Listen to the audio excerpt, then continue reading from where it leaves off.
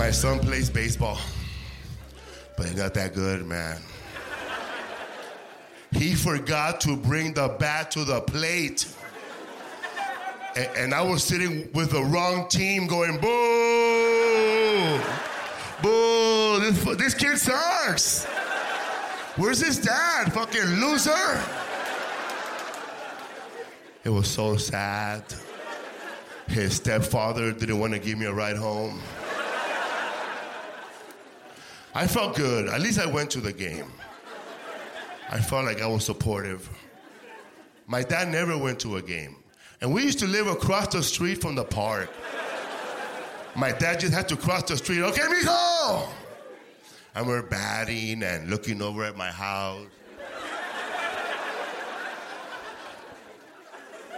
And I would see my dad close the curtains.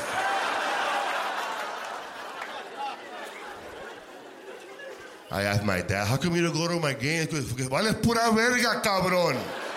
Chinga tu pinche madre, güey. And I'm like translating that, wow, he just told me to suck my own dick. Go fuck my mom right now. So many choices for a 9-year-old. Mom, help me. Catch Felipe Esparza, Bad Decisions, only on Netflix.